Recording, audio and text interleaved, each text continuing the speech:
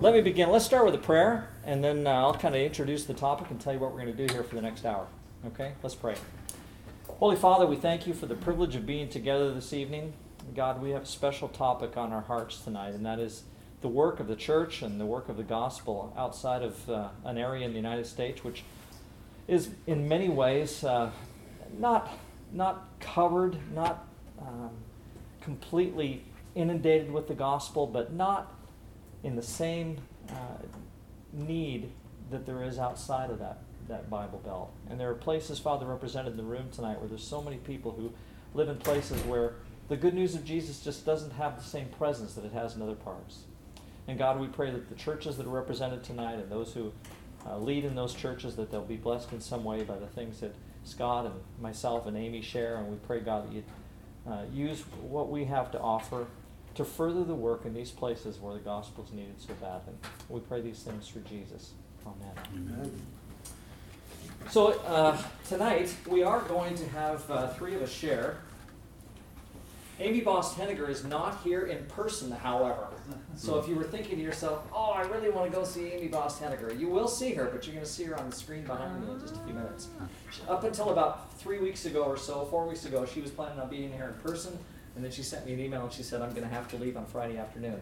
So she left, I think it's April 11th or something is where she did her recording and sent that to me. And so we'll play that here in a few minutes. But she's back in New York, hopefully by now tonight, and I'm sure safe and sound. Amy is on this agenda tonight because she grew up here in Los Angeles. She was part of the Culver Palms Church of Christ here in L.A. Her dad, Tom Bost, was the chairman of the Board of Regents here for Pepperdine for years and years, and maybe still is, as far as I know.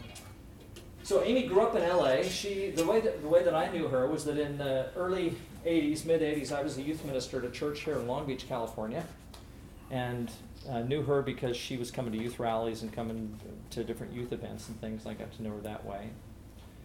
And then over the years, we would see each other at Pepperdine, and that relationship just continued. And of course, she eventually married Matt Henniger. Matt was in my youth group in Long Beach, and then went to Pepperdine himself, and then ended up marrying Amy. And so the two of them now have made their home in New York for many, many years. She has been doing ministry with the Manhattan Church of Christ for about 20 years or so.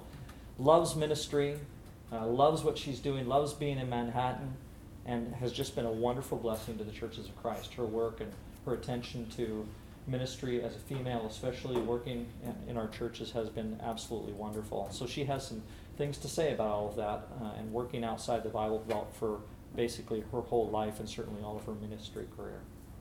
And then Scott Lambert is with us as well. Scott is currently heading up the Friends Speak, Let's Start Talking program. You probably are aware of that. The way that I knew Scott was that when he was a student here at Pepperdine, he used to come to Long Beach and go to church occasionally on a Sunday morning with Mary Speaks. Mary brought you down probably in 82 or 83. Yeah. Scott came down and started attending our church some. Not all the time, but you came down quite a bit. I remember you being there quite often. And then after graduation from Pepperdine, eventually joined the ministry staff here at the college and at the university and at the Malibu Church, and did campus ministry here for, how many years did you do that? 21 years. 21 years, campus ministry here at Pepperdine. Eventually planted a church. Was it Manhattan Beach? Where was that? Well, we started the Kairos Network and helped start. Okay. We worked with planters to plant churches. Right. But then, you did work with a church plant here in L.A. Well, the Hilltop Church of Christ in El Segundo, Yeah, that's what I thought. Okay. But now is in a different aspect of ministry, is actually in the Bible Belt, but he's been there only for a short period of time. So how many years did you spend outside the Bible Belt? Well, I don't really want to give those numbers away, but all but 1.5 years of my life have been outside the Bible Belt. Okay. That's fair enough. He's an Iowa boy, if I remember that correctly. Went to York before he came to Pepperdine. Do I have all that right? Yeah. Yeah, I remember that. And for years, Scott and I we used to have this group called MEG, where we would get together every year before the Pepperdine lectures, and for about 2 or 3 days we would spend, sometimes we'd be at a mansion in Pasadena, sometimes we would be at a nunnery, Sarah Retreat here very close, and a bunch of us would spend time together for 3 or 4 days before Pepperdine and just hang out and pray and share and go have dinner together and play practical jokes on each other, and it was a lot of fun for a long time. So a lot of good years, a lot of good ministry. My name is Kelly. I've been doing ministry outside the Bible Belt also all my life. I started here in ministry in '82 with the Long Beach Church of Christ. Some of you might remember Randy Mayu was in this area for a while. I worked with Randy and Ralph Beck at what was then the 37th and Atlantic Church of Christ. In 1986, I moved to Victoria, British Columbia, and I was there for 15 years. I worked with a wonderful church, loved the ministry. It was just fantastic. I was a Northwest boy. I grew up in Oregon myself, so have an Oregon connection. I grew up in Albany and was converted at Camp Yamhill, if that means anything to you. Mm-hmm. And so after being in Victoria for 15 years, we spent just a few years in Dallas going to school some more, but really all of that was in preparation to go back to Canada, and we did in 2006. And I've been with the Calgary Church of Christ in Calgary for the last 12 years. So lots and lots of time outside the Bible Belt for Scott and Amy and Kelly. And so we're going to talk a little bit about the things that, let's say 30 plus years for him, and about 36 for me, and about 20 for Amy. So we're talking about close to 100 years of some ministry experience outside the Bible Belt for the three of us. And we're going to share some things from that tonight. And Scott is going to start us off. Okay. Thank you, Kelly. Hey, and if anyone thought they'd won the award for the furthest out of the Bible Belt, Craig Young just walked in from France. Whoa. So, absolutely. Kelly, I'm delighted to do this class with you and with Amy. When we first started talking about it a while back, I started collecting ideas. I had just moved to Texas. And so here you go. I've got two ideas, but I'm going to get to it kind of first and foremost through story. So I'm an Iowa farm boy, and totally raised in the Churches of Christ. I went to church at least 3 times a week, and I don't know, I think I was born at church. You know, right? You know the family. My 2 great-grandmothers started the church that I was, born in, that I was raised in, right? Grandma Aggie and Grandma Maggie were charter members of the Red Line Church of Christ in Red Line, Iowa. The church started in 1875. And the town died in 1926, and it was never more than 10 people out in the country. The church is still going to this day. How's that for heritage, right? We were in Iowa, not exactly in the Bible Belt, correct? So, you know, people would go on vacation or go down south and visit friends and come back to my church and say, you wouldn't believe it, they have chandeliers in church down in the south. And they have 1,000 people in church in the south, you know. And it was always kind of like this mystical land of Oz. If you grew up in Iowa, the south, particularly for a Church of Christ. So that idea of the Bible Belt was deeply ingrained in me in the north. Okay, Iowa. We'd have campaign teams come from Searcy.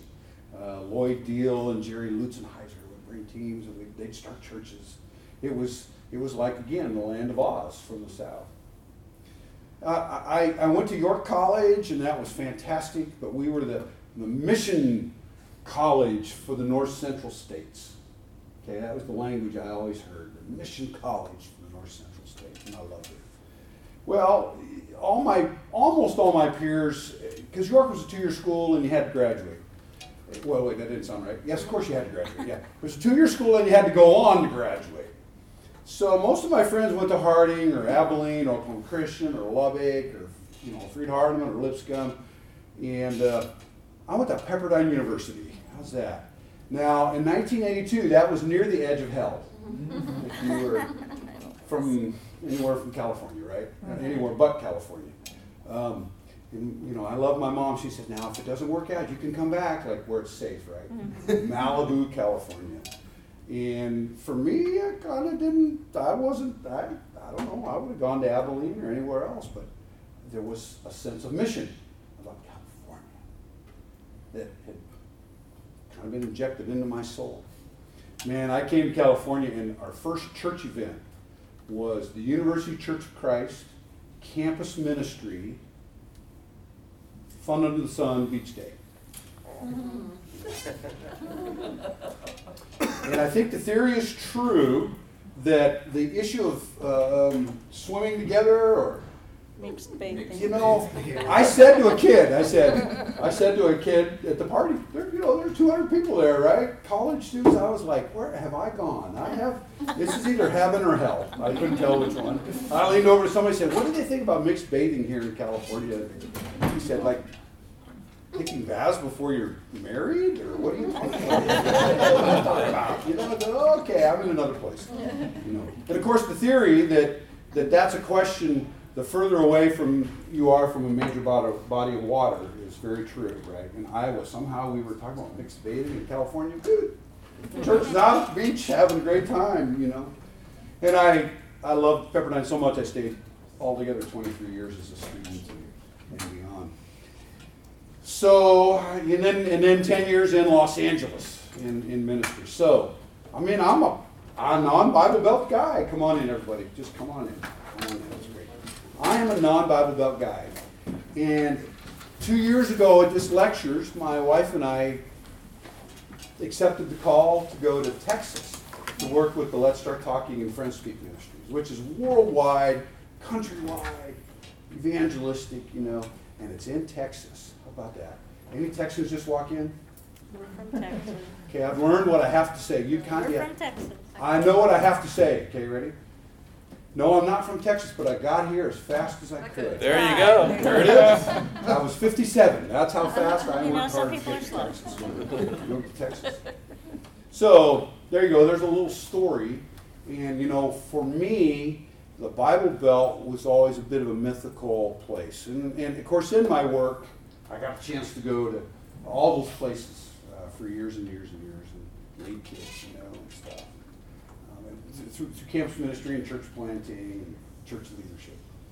So I kind of wanted to just give two thoughts tonight on this. And I'm so encouraged that so many people here from kind of the far-flung places for the Church of Christ. Okay, a little bit Alaska, right? You know, all those good places. So here we go.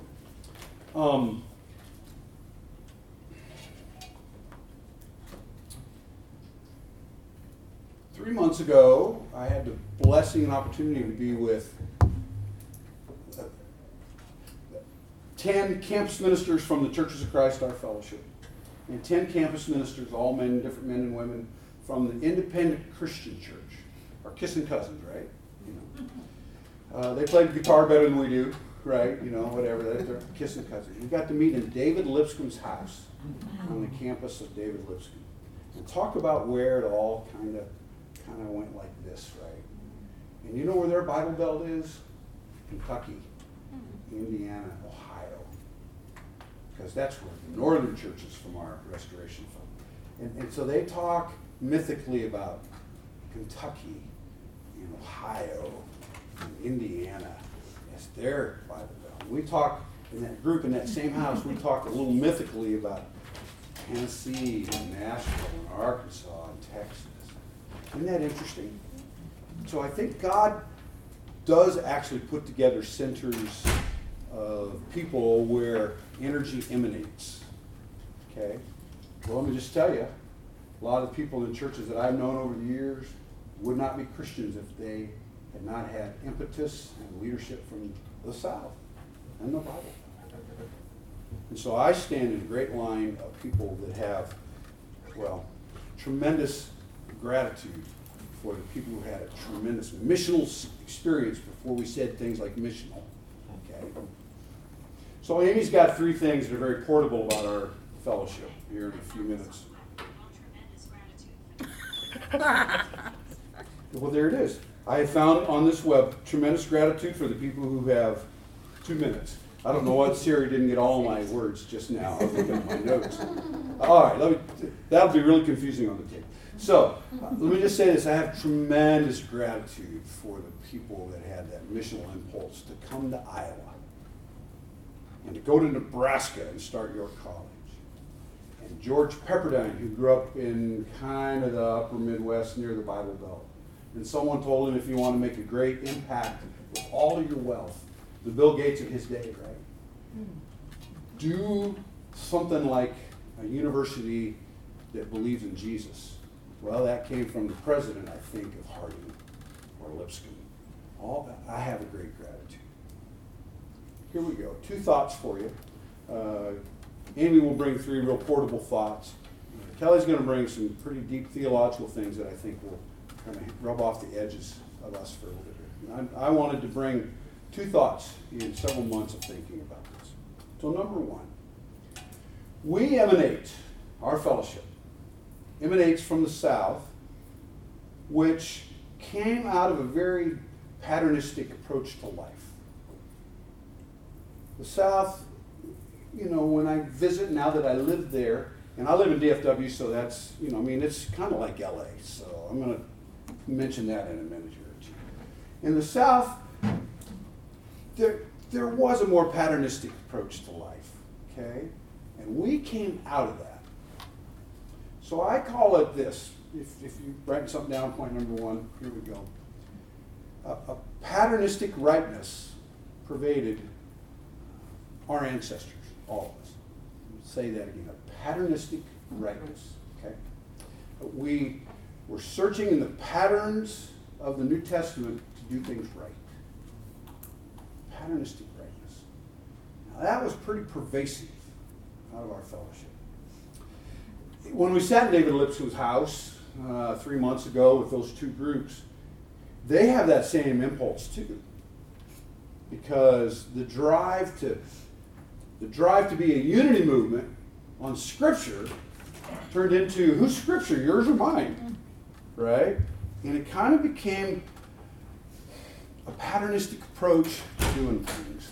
And at certain parts of our country's history, that patternistic approach played really well. You could take it and franchise it and move it to all kinds of places. And that was where so much of the missional impulse of the Churches of Christ came from. I grew up, and this was a point of pride for my parents. You could go on vacation. You could go any town while you're traveling through and stop in the Church of Christ. And you could say, I know this is my place because we do things exactly the same. Right? 3 songs, welcome. Well, that might be a little crazy. I don't know. The big controversy was communion before or after the sermon, right? That patternistic rightness. It sounds like I'm kind of perturbed or something. I'm not necessarily. But in an era where the world, our culture searched for absolutes more than we do now, biblical absolutes, I grew up trying to get my Methodist friends to know the Bible better and come to become Christians at my church, right? I grew up in Iowa where there are more Lutherans than people. Garrison Keillor said that line one time. There it is. Yeah. Right, you're Minnesota? There it is. Yeah. I stole it for Iowa. I didn't know there were other religions out there because they weren't in the true patternistic place, right? So to the great benefit of our fellowship and our movement, we were pretty franchised. And that's good. I think it was in the 80s that we had more churches than any other denominational group or any group. I didn't mean to, whatever. We had more churches and more counties in America than any other group other than the Catholics because we were highly missional. And in that era, you could franchise it. You know the good of that, right? I come from that. But you also see then what begins to happen when franchising doesn't work in a cultural context. So there you go. Yeah, that's kind of number 1. Number 2.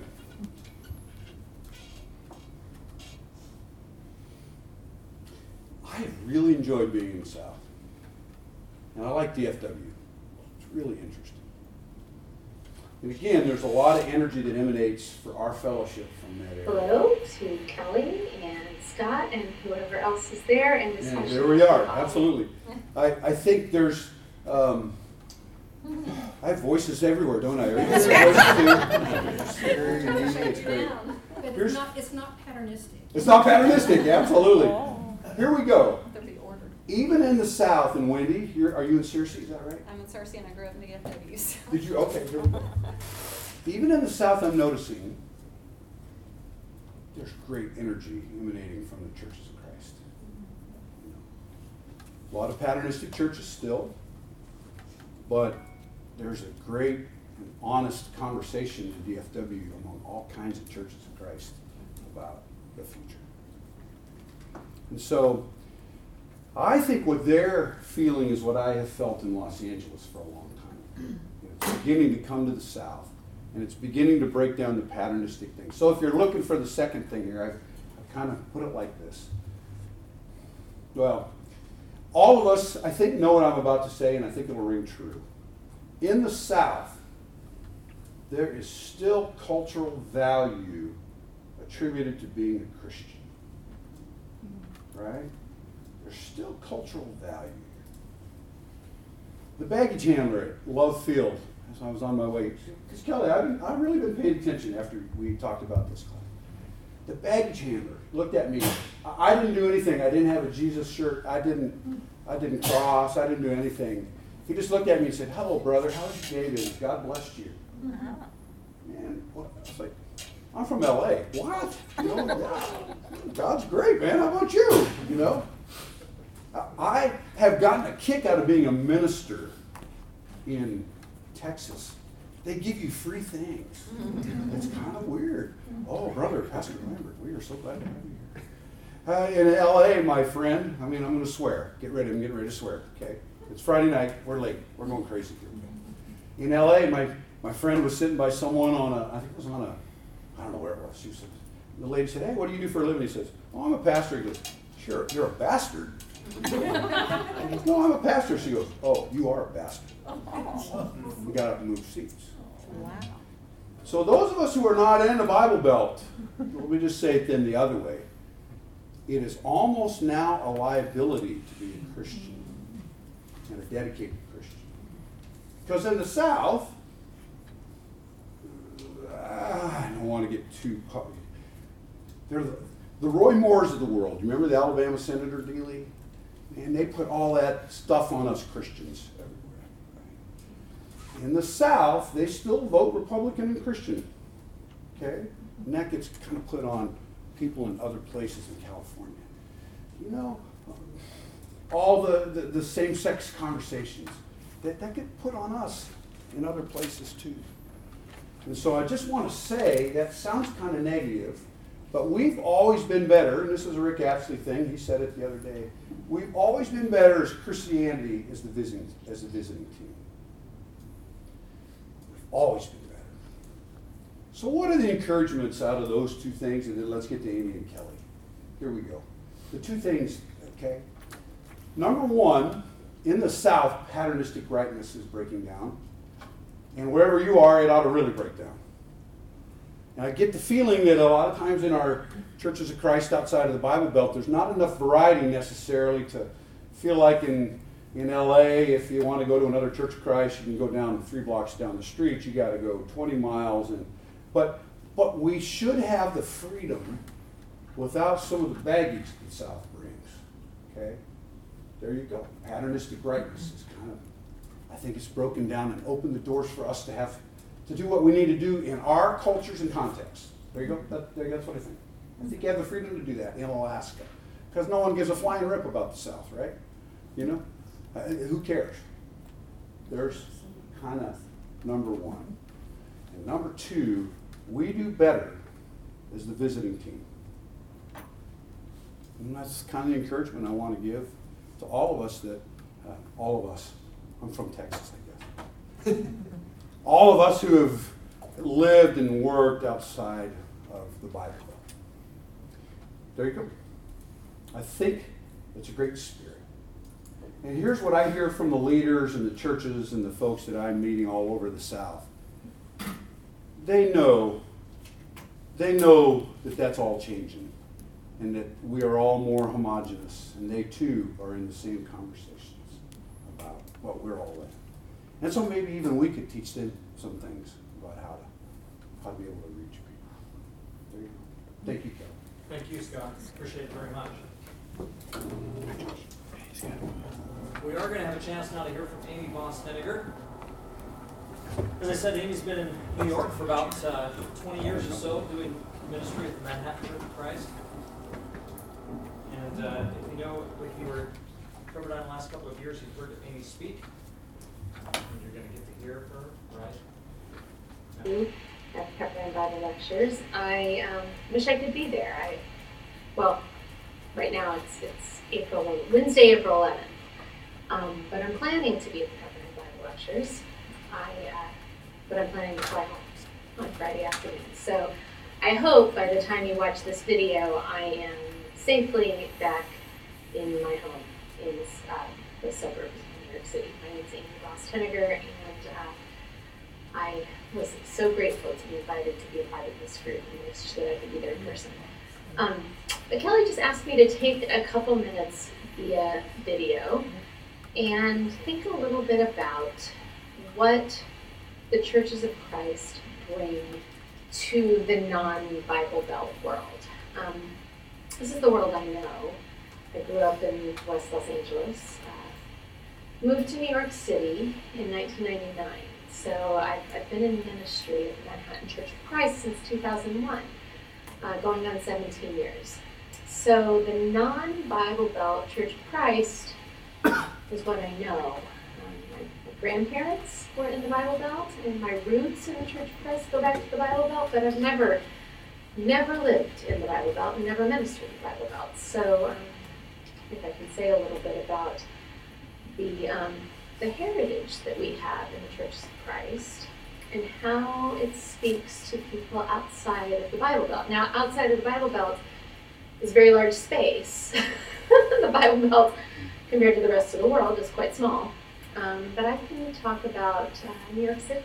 I can talk about what I think people in New York City have found at the Manhattan Church of Christ, and through this Church of Christ heritage that we've brought to the city. There's a few things that I think of specifically, things that are specific to our heritage that I think really speak to people today, to people in my world, in my environment. The first, we're very unusual as an organization. Most Protestant denominations are structured, and we're not. We have a very flat organizational structure. Every congregation is independent. It's very important to us as people, as a faith tradition. It was very important to our founders back in the early 1800s that we not have a big denominational structure, and we've maintained that. It's something that's very unique to the Churches of Christ, and I think that it's appealing to people. I think people tire of bureaucracy. I think that they don't necessarily trust the people that are in charge when there's a lot of hierarchy. So we have an interesting setup because there are a lot of Churches of Christ across the country, around the world, and we associate with each other through free will association. We don't have to speak to each other, but we choose to. But no congregation can tell any other congregation what to do. And there's something that's really wonderful about that a group of people can come together and decide in their circle, in their community, what God is calling them to. So the Manhattan Church of Christ, for example, can come together and look at New York City and say, where have we been placed in the world? And what is God calling us to? And the leaders and members of our congregation can come together and deliberate, pray, spend time discerning what God's calling us to. So I think that's a very strong positive in our tradition, and I do think it's something that people in today's world are attracted to. It's a positive from our heritage that we should hold on to and really think about what kind of freedoms does that allow us to listen to our community, to listen to God, and try to meet the needs of those around us. The second is we have a wonderful culture of exploration in our churches. the Churches of Christ have always emphasized the idea that you, who I'm looking at right there in front of you, one person can open the Bible and read it. That was part of the Protestant Reformation. It was very strong in the American Restoration movement. It's been very strong throughout the time that we've existed as a distinct religious tradition, that any person can open the Bible. You might want to try to read it in the original language. We definitely think there's value in being able to read the Bible and read the Hebrew. But even in English, you can open the Bible, find a good translation, and read and learn about God. You don't need a priest. You don't need anyone with a ton of expertise to explain to you. And boy, that's a beautiful tradition. That you don't have to be highly educated. Any person can hear the Word of God and learn and come to know truth, come to know God. It's a very powerful heritage, and it certainly is one that speaks to our culture today.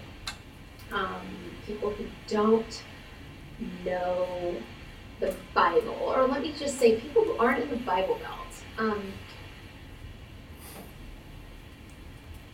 This is something that's new and interesting to them. I'm in New York City, where a lot of the people that I'm friends with are Catholic, and they just didn't grow up reading the Bible. The Catholic faith has, a lot of positives and has brought a lot of good to the world in a lot of ways. But most Catholics don't grow up reading the Bible, and the idea that you can open the Bible and just read it for yourself is very appealing. Now, I want to say as soon as I said that there are plenty of Catholics that read the Bible that are very strong Bible students. So don't get me wrong, but there's not.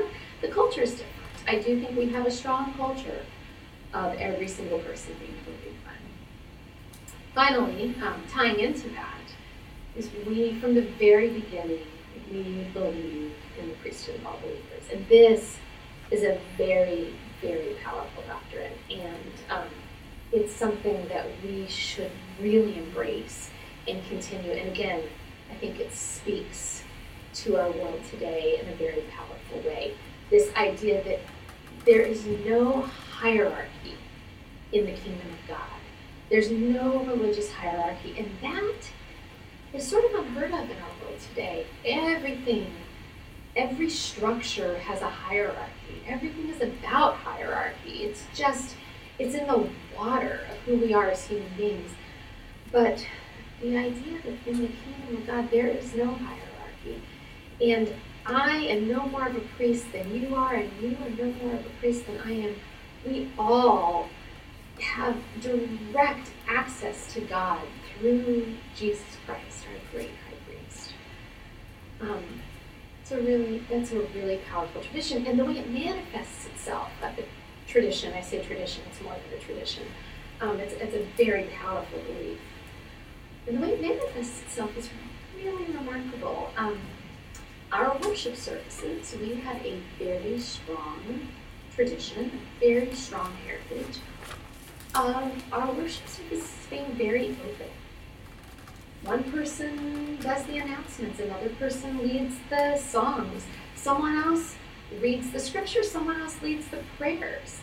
And you don't have to have any sort of credentials to do any of these things, except to be a baptized believer. That's what the Churches of Christ have practiced. And that's a really, really powerful tradition in a world that's really wrestling with equality, really wrestling with, is there a space anywhere in our world where people can truly be equal? Is there a space? And what we're saying is yes. In our worship services, when we come together to worship the living God, we stand on flat ground. No one is higher than anyone else. We all approach God equally. And boy, is that a powerful tradition. Powerful belief. powerful conviction that that speaks. It speaks volumes to a world that's desperately in need of getting rid of that hierarchy, getting rid of that authority structure, getting rid of human beings being over others and silencing others. Some being held up high and some being pushed down low.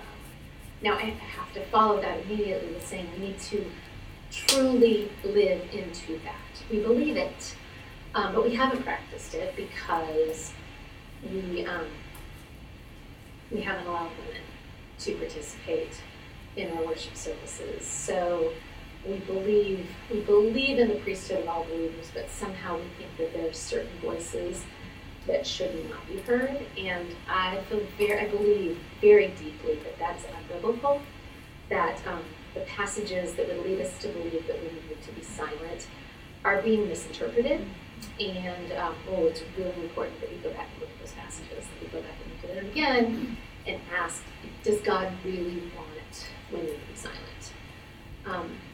Because if we're wrong, if God does not want women to be silent, we better not silence 50% of the church. We better not silence 50% of the kingdom.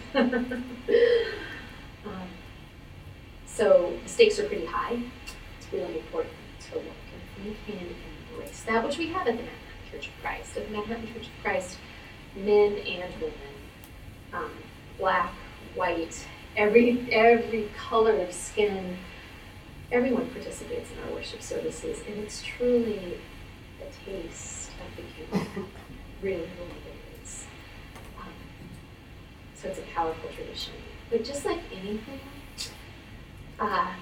we take what our parents have given us, what our forefathers, what our foremothers have given us. And for us, it's the ones that have gone before us in this beautiful heritage. And we take what they've given us and we build it. Because we can see with eyes that they didn't have. And we can ask questions that they never asked. And we can help this group to grow further into the people that God's calling us to. So with that, I'll sign off wishing you praying God's blessing on all of you in our discussion tonight.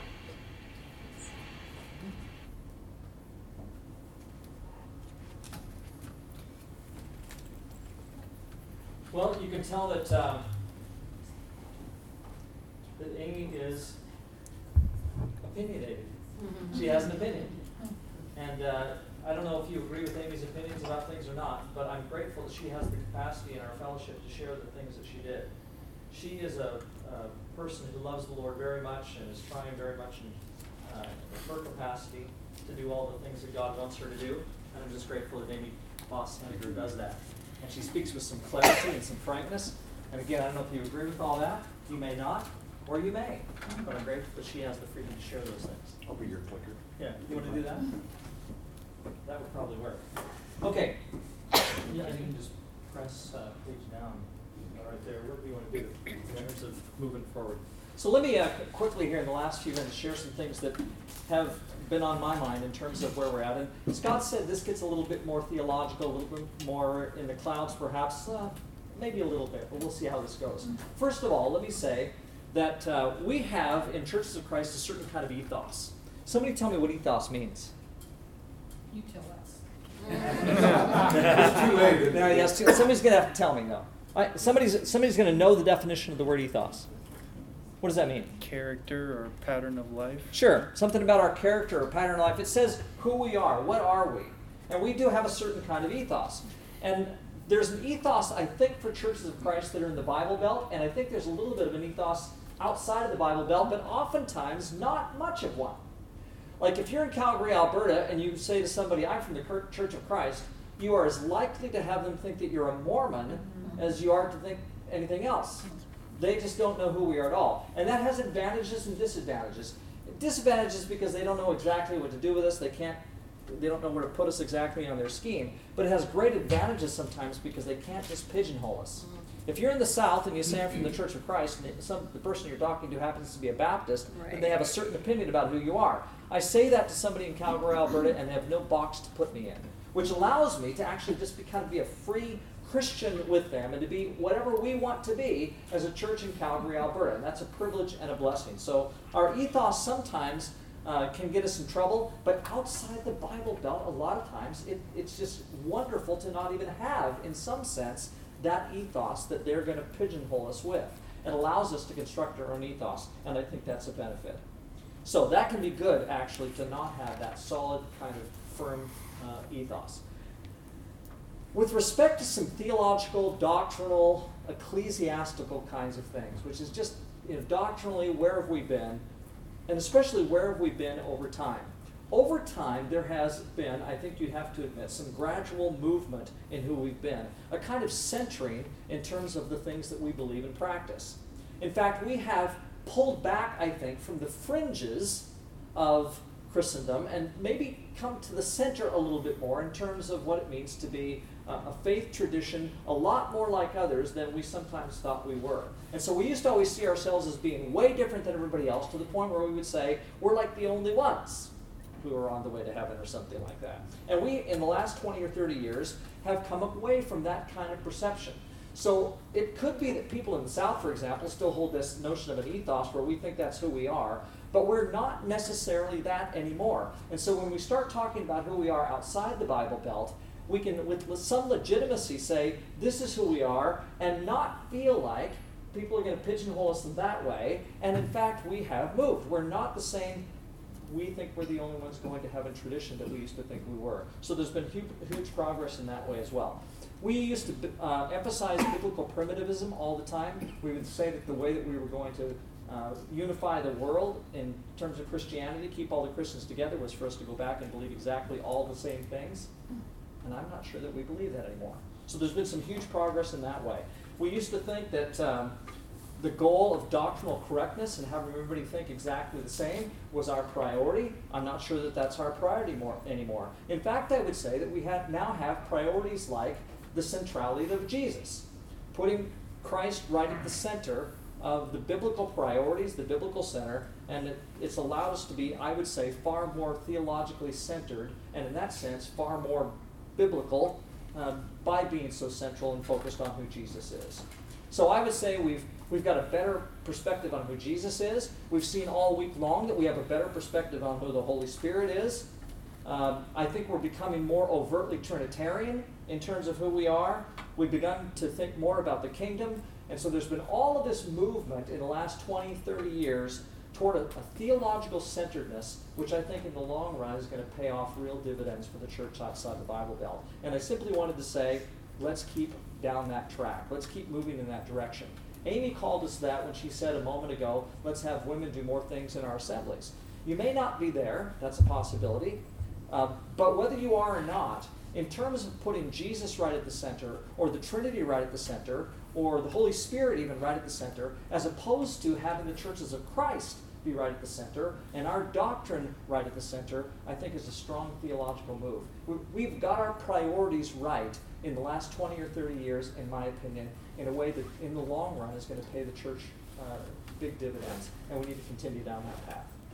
Okay, now some attitudinal kind of things, and I'm going to give you 7 here that I think are relatively crucial in terms of things that we need to think about. The first one is that we need to seek God and be God-dependent, and especially in prayer. We can't do this on our own, but we greatly need to emphasize prayer and to pray. And prayer needs a lot more attention than what it sometimes has gotten in the past among us. In the fall of 2017, in our congregation, we did a whole unit on prayer. For about 3 months, 4 months, we spent time, every sermon for about 4 months was focused around the theme of prayer. In November and December, we decided that we would spend 15 minutes a day, asking our people anyway, in our church, to spend 15 minutes a day in prayer. So we did that throughout November and December of 2017. In November, we had one special Sunday afternoon when we called the church together to just spend time in prayer. In December, we called everybody together to just spend an afternoon in prayer, and then we did the same thing in January of 2018. And what's fascinating to me is that during the last 5 months, 4 months of our church's existence, we have had more baptisms, more ministry to people in our community who don't know Jesus, a better spirit in our congregation than we have ever had in the previous 12 years that I've been here. And I would say it's directly attributable to the prayers that we've been praying and the time that we've spent in prayer, especially in the fall. And so I want to say to you, make sure that if you do nothing else, and this is number one in the kind of attitudinal things in terms of priority, it's number one. We need to spend more time in prayer. And we could stop right there probably and have our churches outside the Bible Belt just spend all their time now praying and dropping a lot of things that we normally focus on and just spend time in prayer. And my sense is that God would bless us and take us places that we've never been before. We need to pray. And it's not just an idle comment. Sometimes we say that, well, we need to spend time in prayer. And then we just go on to something else and make plans. And I would say we need to pray. Every elders meeting in Calgary, we spend the first 45 minutes in prayer. We have 5 elders and myself. We have 2 other staff members. Sometimes it's 8 in the meeting, sometimes it's 6. But for the first 45 minutes of every elders meeting that we have, we pray. And I think that God is blessing us richly because of that time spent in prayer. Second thing is, I would say that we need to pursue with intensity discipleship. And this has got to be as much an attitude as it is an action. Right now we have 16 leaders in our church family. We've got 5 elders and their wives, 3 staff members and their wives, and all 16 of us have been spending the last 3 months or so simply discipling one-on-one other people in our church. In some cases, it's leaders in our church, people who've been in our church for 30 years, or Christians who've been Christians for a long, long time.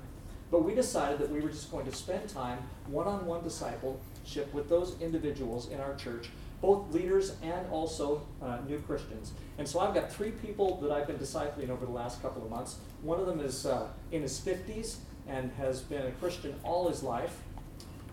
One of them has been a Christian for 2 years or so and is a young man.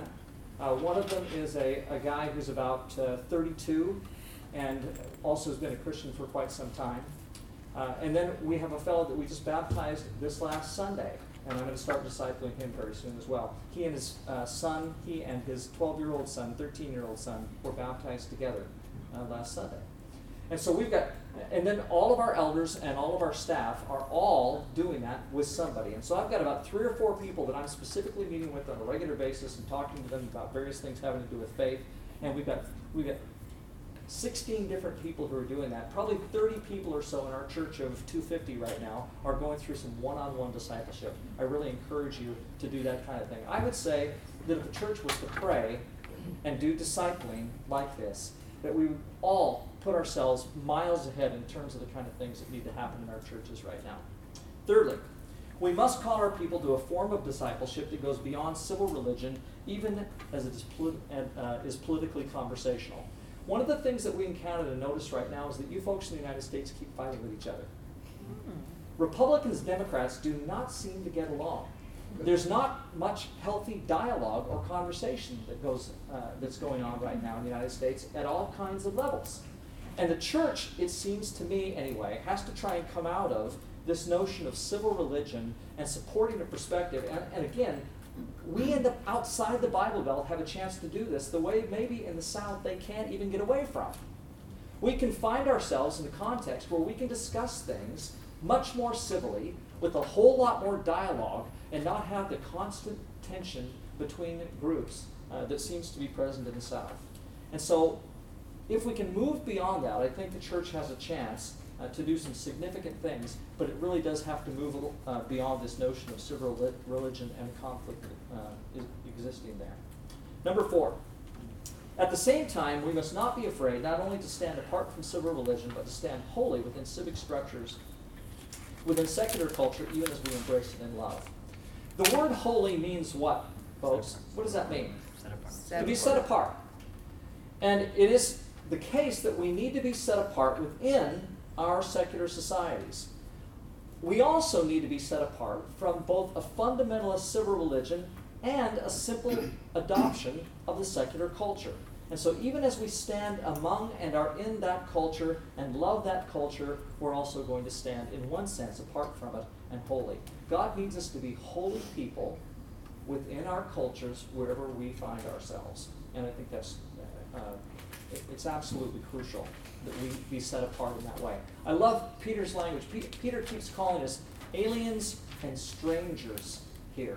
And we need to live that way in our culture, even as we embrace it and love it.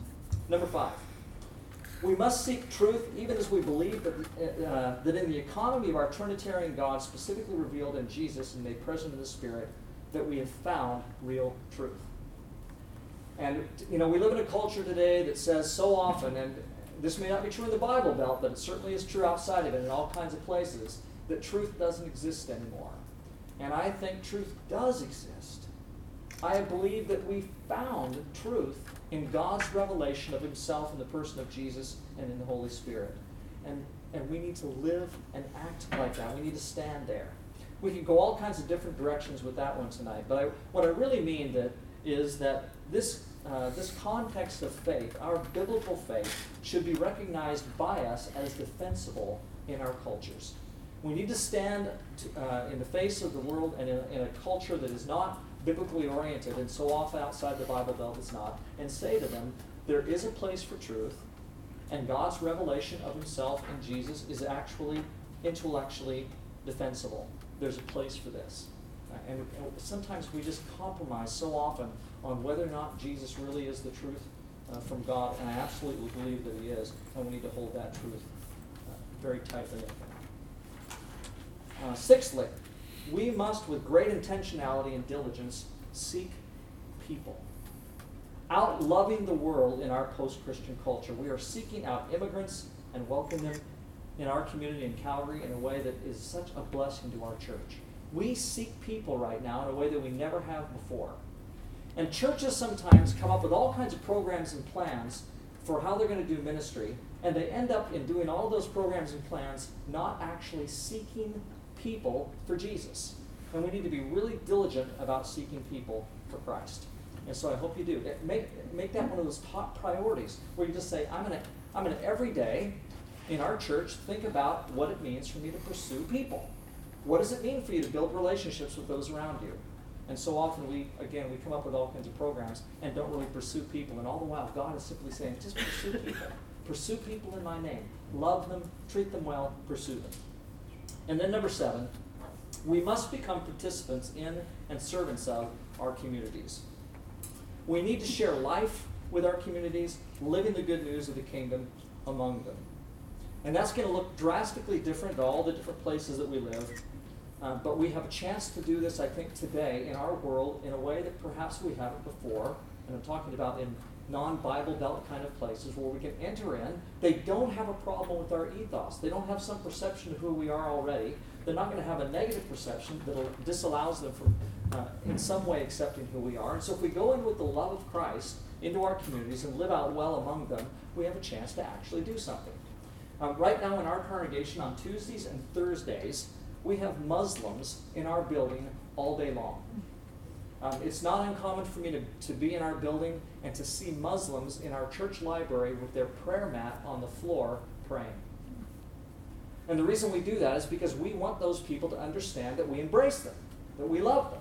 And so we, for free, allow a community group to come in 2 days a week, all day long, and use our building for the sake of teaching immigrant women how to live in Canadian society. Well, I think that's simply a reaching out into our community, which I think is a blessing. This gentleman heads up now Friends Speak and Let's Start Talking. Because we live in such an immigrant part of our world in Calgary, and the church building is right in the middle of the immigrant section of town, we do a Friends Speak program. And God's blessing that, bringing people to us from other cultures. We have a chance to meet them and talk with them.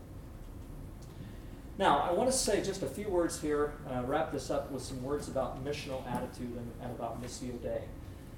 The word Missio Dei, the expression Missio Dei, simply means the mission of God.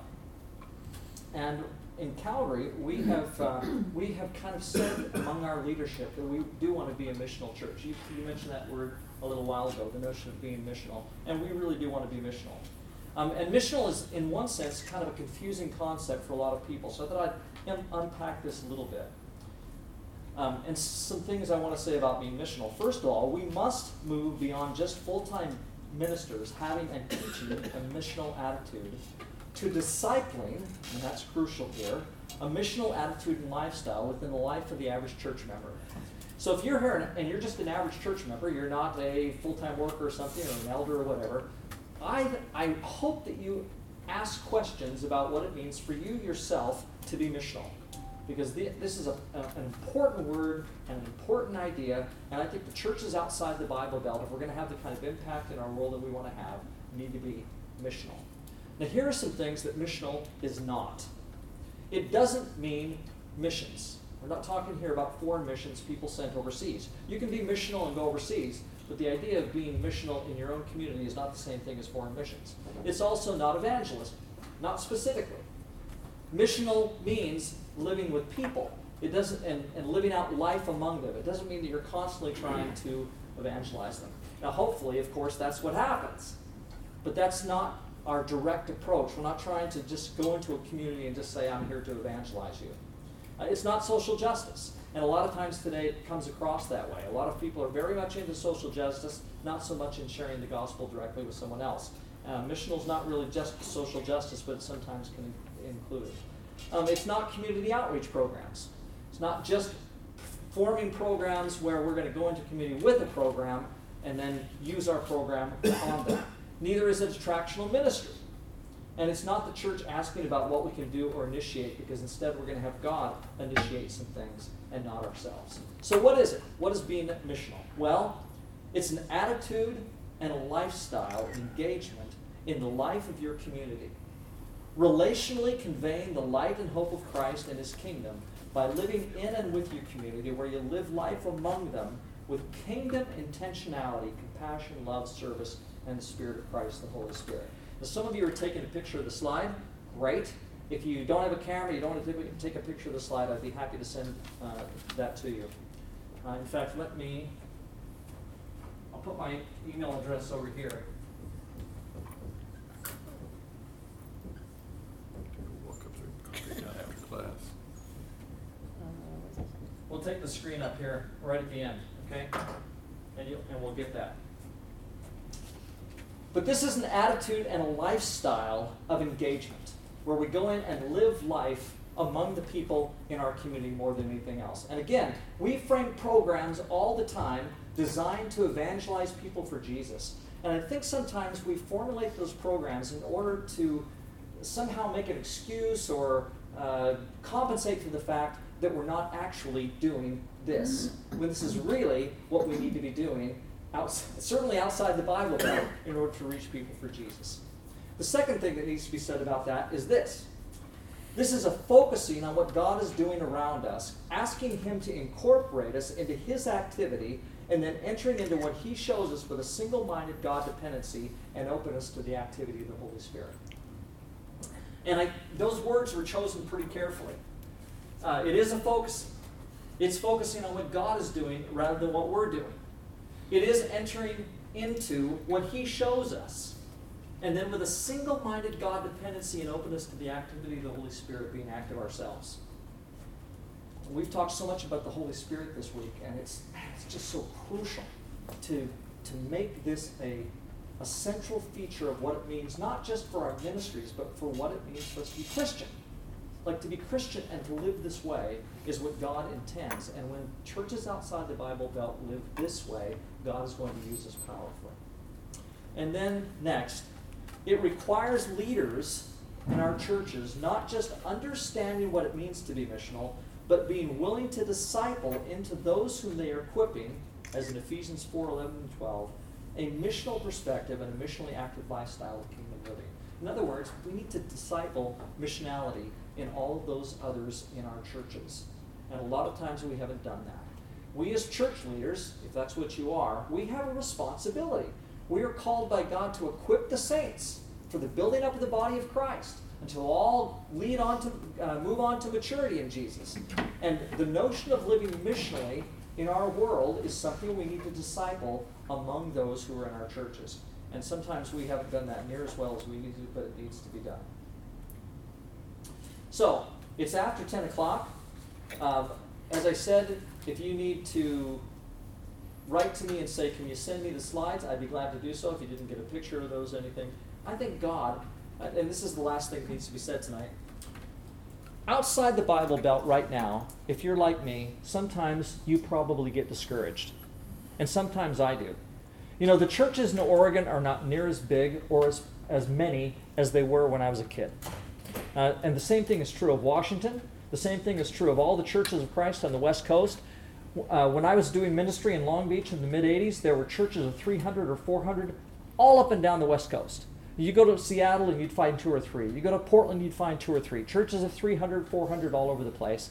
Those churches are no more. Kirk Roos is sitting back here. Kirk and I were talking just yesterday or the day before just about the fact that in British Columbia, when he and I first started doing ministry 30 years ago in BC, there were, and I know this, by Bible Belt standards, this doesn't sound like anything, but there were 23 or 24 churches of Christ in British Columbia with just about as many preachers. I don't know how many there are now. 11? 7? Like things have drastically gone downhill in Western Canada in terms of the presence of churches of Christ in the last 30 years. It is not encouraging at all. But nonetheless, even though that's the case, if we were to do the kind of things that I just described here, we could turn all of that around. And not just over 100 years. It could be turned around actually relatively quickly if people would take seriously the notion of living missionally, discipling others for Jesus, going into our communities and loving each other the way that we really should. And if we don't do that, there's some sense in which we are going to continue to be in trouble.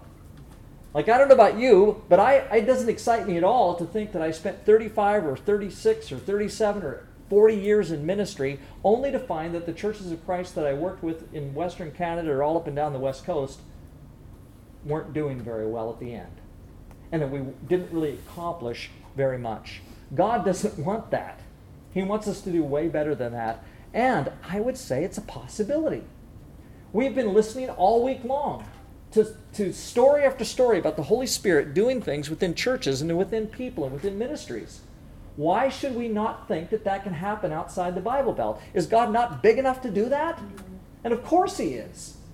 But we need to be ready to answer His call and to do the kind of things outside the Bible Belt that God is calling us to do in order for Him to bless us and to bless our churches. I think that's absolutely possible. Scott said to me within the last couple of days, I'm actually hopeful. Actually, I'm positive about the future of all of this. And I am too. Because I believe that we will respond to God, we will do these kinds of things, and God will bless us in the process of listening to Him and doing them.